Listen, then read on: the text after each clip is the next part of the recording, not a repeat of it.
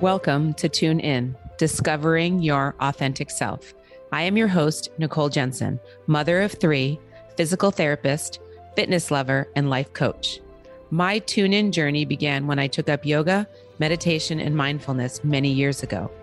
They have been a catalyst in helping me become more aware of my thoughts, behaviors, and patterns, and to accept myself where I am.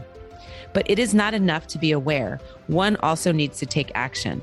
This show is for anyone who knows in their soul that there is more to life, but doesn't know how to access it.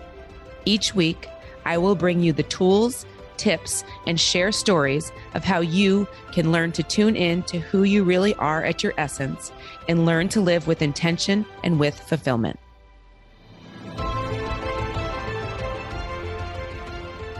Welcome to Tune In, Discovering Your Authentic Self. Today's topic is a heavy one. It's about guilt and shame.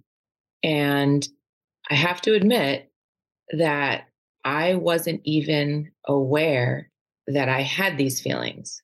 Maybe shame a little bit, but guilt is something that I did not even identify that I felt.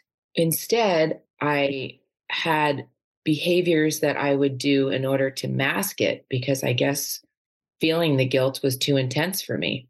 So it all came to a head last weekend, and I had had a couple really good days, went out with some friends one night, and then I had asked God, I had said a prayer to show me that my path was right. And if it wasn't right, to put things in it in order to get me on the right path. And I don't know why I'm surprised that he answers my prayers as quickly as he does, but he does, especially when I'm specific. And if I'm tuning in and I'm listening for his voice, I hear it. And so when I went to bed that night, that was my prayer that was on my heart. And I woke up the next day and it was like a 2x4 hit me in the face over and over and over and over again the next day, telling me that all of those different choices or all of those different thoughts and feelings and emotions that I had about a whole bunch of things were not in alignment with what God wanted for me. And slowly, it just started becoming very, very clear as to what I should do in all those circumstances. And it was heavy. It was hard. I called a friend, went for a walk around the neighborhood and called a friend, and 100% honest, 100% authentic. And she was the same. She spoke some truth into me. She told me some hard things that I didn't want to hear. But I listened, and she listened, and I cried and she cried, and it was beautiful. And it was, I know if I need to hear God's voice even clearer, she's definitely a friend that I would call. So after the walk, slowly, all the different situations that were creating the guilt started to somewhat work themselves out. And I realized in that moment that it was guilt that I was feeling. It was guilt for choices that I had made. It was guilt for thoughts and feelings that I had about situations. And I just realized that I can't feel like feeling guilt doesn't get you anywhere.